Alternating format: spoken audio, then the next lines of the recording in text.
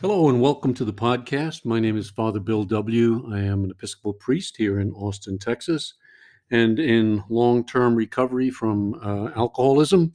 Celebrated 48 years last December. So, welcome once again. We are starting a new series. I'm excited about that. And a couple of new things are going on I wanted to bring you up to date with. First is our new website, the Two Way Prayer website got launched maybe 3 weeks ago, I guess it was. And I really encourage you to visit it, see what you think about it.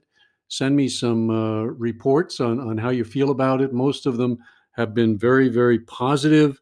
We've tried to update it, enliven it, and most importantly, we've got our events listed on there, links to flyers and things that are upcoming, and you can sign up for our newsletter and added a lot of articles that you can download and maybe help you with your two-way prayer practice. We are doing one more workshop before the summer.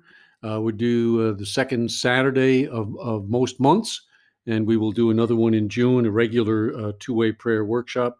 So if you haven't attended one of those, I'd strongly encourage you to try to make it.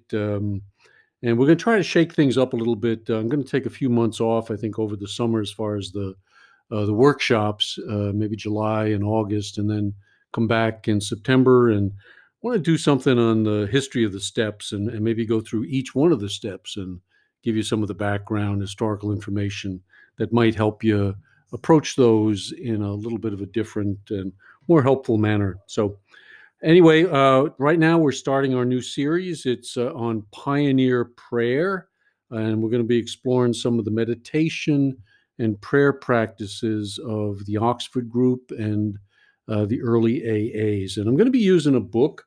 It's called Good Morning by Dick B. And I'm going to use this as a jumping off point. There is a link to it in the show notes. I went on Amazon, saw that there are a number of used copies that are available, so it wouldn't be too expensive to purchase that. But it's really not going to be necessary for the series. I guess what I want to give you a little bit of information about Dick before we get started. He was a friend of mine. Passed away a few years back. He was an attorney, lived out in Hawaii, and got sober. I think it was in the early 1980s, and he was intrigued by the history of Alcoholics Anonymous, and he started studying it seriously, uh, visiting AA archives around the country, talking to people who were still alive back then, and maybe had been members of the Oxford Group or early pioneers in AA, and recorded some of those interviews and things. He's a great resource for early uh, study of AA history. I just don't know of a better one, uh, but I do always kind of give folks a little bit of a warning when they're reading his books, and that is that Dick was a an unrecovered Bible thumper, shall we say, and some of his writings can turn people off. I am not a Bible thumper, nor am I a big book thumper. I think there's great information in both, and I think there's a path to transformation that's present in both. But I don't think people respond real well by being hit over the head with it. It's something that you have to come to and come to in your own time. So, but what I love about Dick is he's got the quotes, he's got the material, he's bought the books, the old Oxford Group books, and he was an invaluable source for me when I first started getting into this history stuff about 28 years ago. So we're going to use him for his book on Good Morning, and when I'm asked for a book about the two-way prayer practice, this is the one that I recommend. It's a great source for quotations, for background. It's not great for how to do the practice, but it is wonderful for providing the backup material as to not how they did it, but why they did it, why the pioneers did what they did, and how important it was to them for their own recovery. And we will go through the book chapter by chapter. And Dick has seven chapters, I think it is, and we usually do 7 or 8 chapters. Excuse me, 7 or 8 episodes for each podcast. So that should work out pretty well. Though I will go off on some tangents. So let's go ahead and we'll get started here. And chapter 1 in his book is entitled "What's It All About?" And Dick begins by laying out how very different early AA prayer and meditation practices were from our present day program. And I can certainly attest to that. I know when I came in, probably the greatest meditation book was the 24-Hour a Day book put out by Hazelden, the little black book. And but the fascinating thing is nobody ever told me that the meditations in that book were actually the two-way prayer writings of 2 women in England. And so they were always the best part. I was intrigued by them, loved them. They comforted me, particularly in early sobriety. But here I was, and I was reading their meditations. I was listening to how God was speaking to them and guiding them instead of being taught how to bring my own problems to God and then listening for his voice as it applies very specifically to me. So let's see. Dick starts off with this quote from Bill Wilson, kind of reminding us that AA and the 12 steps largely came through the Oxford group. And I've quoted this one before, but it's an important one. So this is Bill, and he's been discussing steps 1 and steps 12. And then he says, where did the early AA find the material for the remaining 10 steps? Where did we learn about moral inventory, amends for harm done, turning our will and our lives over to God? Where did we learn about meditation and prayer and all the rest of it? The spiritual substance of our remaining 10 steps came straight from Dr. Bob's and my own earlier association with the Oxford groups. So that's validation that the two-way prayer practice that we're going to be talking about and the influence of the Oxford group on early AA was tremendously important. Bill Wilson was an innovator. I don't know that he was terribly original in his thoughts, but he, except for the 12 traditions, I think that's the most brilliant thing he wrote. But the steps, he said in a number of quotes that he took them from the Oxford group. They didn't have steps, but they did have a process. And during a two-way prayer time, he sat down and received guidance and tried to take that process and put it into a number of steps. But the program, the spirituality that's present in the program, that came from other sources. And Wilson said this, and this is in Dick's book. He says, as a society, we must never become so vain as to suppose that we have been the authors and inventors of a new religion. We will humbly reflect that each of AA's principles, every one of them, has been borrowed from ancient sources. So nothing really new in the big book. Might be new for us, but for religious people and spiritual people, it's somewhat similar. Sounds familiar. Dr. Bob was more of a student of religion and spirituality than Bill was, and Bob said this. He said it wasn't until 1938 that the teachings and efforts and studies that had been going on were crystallized in the form of the 12 steps. We already had the basic ideas, though, not in terse and tangible form. We got them as a result of our study of the good book. And they did. They studied. They studied the scripture.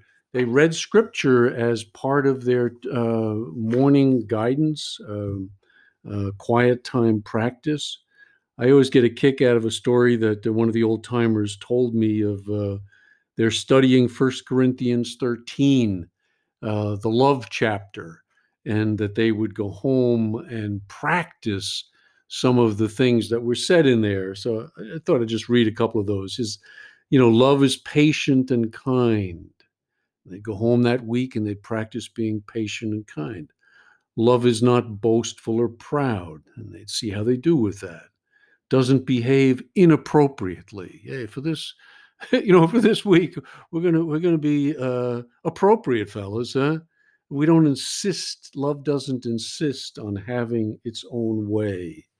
So first things first, day at a time. You see all of these things. They're really coming through the scripture, but in a unique way. I think that alcoholics and addicts can put them to use. That they're not something holy that sits on a shelf, but they're something that we begin to integrate into our lives. Next thing that Dick covers in the book is the visit from Frank Amos, who was sent by J.D. Rockefeller Jr. to study this new movement and see why it was being effective with alcoholics. And he brought back this report, and it was tremendously important for an understanding of two-way prayer and the quiet time practice. This is what was in his report. He said an alcoholic must have devotions every morning, a quiet time of prayer, and some reading from the Bible and other religious literature. Unless this is faithfully followed, there is grave danger of backsliding. And then what's reported in Dr. Bob and the Good Old Timers, an AA publication, it says this in reference to the Frank Amos report. It continues saying the AA members of that time did not consider meetings necessary to maintain sobriety. They were simply desirable. Morning devotion and quiet time, however, were musts. And God, I remember the first time I came across that, and it was one of his books, where I first saw it, and I said, "Oh my God, this is heresy! What has happened to the program? How much we have shifted away from prayer and meditation, which I always found difficult to do." And I want to be real upfront about that. And God knows I'm not the only one. When I do workshops, I hear people say, "Yeah, I always struggle with the prayer and the meditation part." And I think if we study the history, it can become a lot simpler and more effective. But we shifted away from doing the prayer and the meditation as intensely as they did, shifted away from readings, spiritual literature of all kinds, and kind of settled down to reading the big book over and over and over and over again, rather than branching out. And these people used to read lots and lots of spiritual literature, and it would feed them and take them in new and transformational directions. Here's another quote, and this one is very specific to the two-way prayer practice, and is from Henrietta D. Bill D. Bill Dalrymple was AA number 3 after Bill and Bob. He was the third one, and in this quote, she's referring to her relationship with Dr. Bob's wife, Annie, and Annie. She said, "This is the quote." Annie would call me every single morning and ask me if I had had my quiet time. You were supposed to go by yourself with a pad and pencil and put down anything that came into your mind. Later in the day, it might come to you why. Probably for a year, she called me every single morning. Did you have your quiet time? Did you get anything special out of it? And then she concludes, she was wonderful. So that was the practice, that each morning, individually or sometimes as a group, men and women in early recovery, and they were all in early recovery then, would sit down, bring their problems to God, read some either scripture or guided literature, and then write down the thoughts that came to them. That's the two-way prayer. The larger piece they called the quiet time, and we've shifted away from that to relying so much on sponsors, relying so much on meetings, rather than shifting our reliance onto God, which is where ultimately it really needs to be. So here, Ann Smith kept a journal, and Dick wrote a book called Ann Smith's Journal. I think it was 30, 40 pages. I'm not sure how long it was, but it was some of her writings. Some of them were lost, but some of them still remain that her notes basically from her study of the Oxford Group principles and practices. And she would share these with the drunks and with their families. So this is a selection from her journal, and in it she wrote, "Daily quiet time. This cannot be emphasized too much. Not a day should be missed. The early morning hours are best. It may be that there's a need for more than one quiet time during the day. Whenever need arises, one should stop and pray and listen. The method of holding quiet time varies some with each individual. All include prayer and Bible reading and study and patient listening to God." So I think when you go back and you start reading these quotes and seeing the reliance that they had on this prayer practice, it brings our 11th step into new light. It certainly did for me. And so that practice that had been so difficult of prayer and meditation suddenly really started to open up. I didn't have to not think. I didn't have to follow an Eastern tradition. Uh, some people do, and that's okay. Um, but I had to just bring my problems to God and listen for the guidance and write down what came, and then check it by the four standards of honesty, unselfishness, purity, and love. Another quote. This is from Sue Windows, who was Dr. Bob's adopted daughter. It's kind of a beautiful little quote. I like it. She said, "At that time, when Dad and Mom and Bill were working out the program, I was getting involved with the quiet time they had in the morning.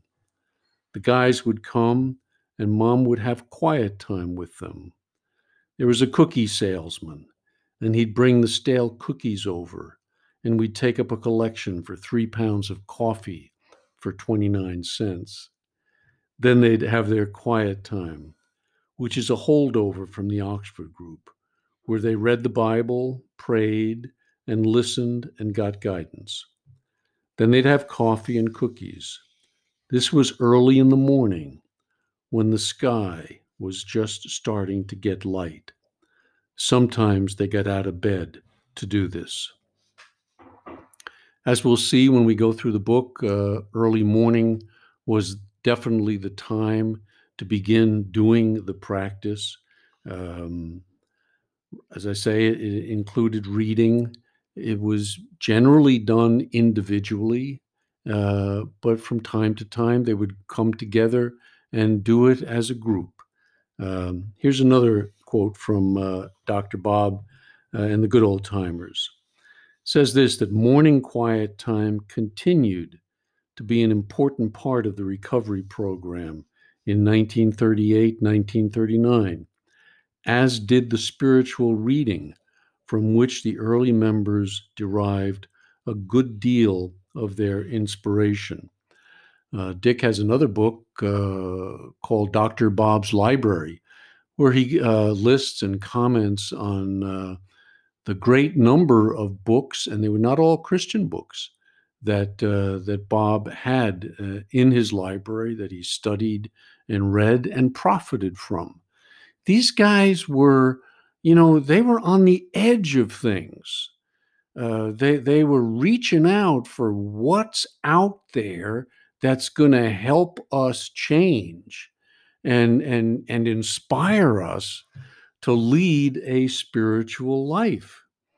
And nothing was more important than the listening for God's voice, finding the voice, uh, and writing down the thoughts that came, that God worked through their imaginations. And so it was that program was very creative, and that's what I had been missing in mine. It had become flat and stale, and more meetings and run through the steps again and again and again. And if you got problems, just do it again, start over, do it again. Instead of finding entree into a real spiritual journey that was enlivening for me. So I've been doing it this way, kind of the old timers way, the pioneers way, you might call it, for 28 years. And I've never gotten bored with the program, never gotten bored with my spiritual life or development. It's unfolding more and more and more uh, as the time goes on. Here's a description that I like that Dick gives in this chapter about Dr. Bob's own prayer practice, and this is kind of informative. He says this was reported by Paul S. in Dr. Bob and the Good Old Timers. He says this: Dr. Bob's morning devotion consisted of a short prayer, a 20-minute study of a familiar verse from the Bible, and a quiet period of waiting for directions as to where he that day should find use for his talent. Having heard, he would rigorously go about his Father's business, as he put it. So each day then becomes an adventure. Each day becomes, I am receiving guidance directly from God into my mind, checked by the four absolutes.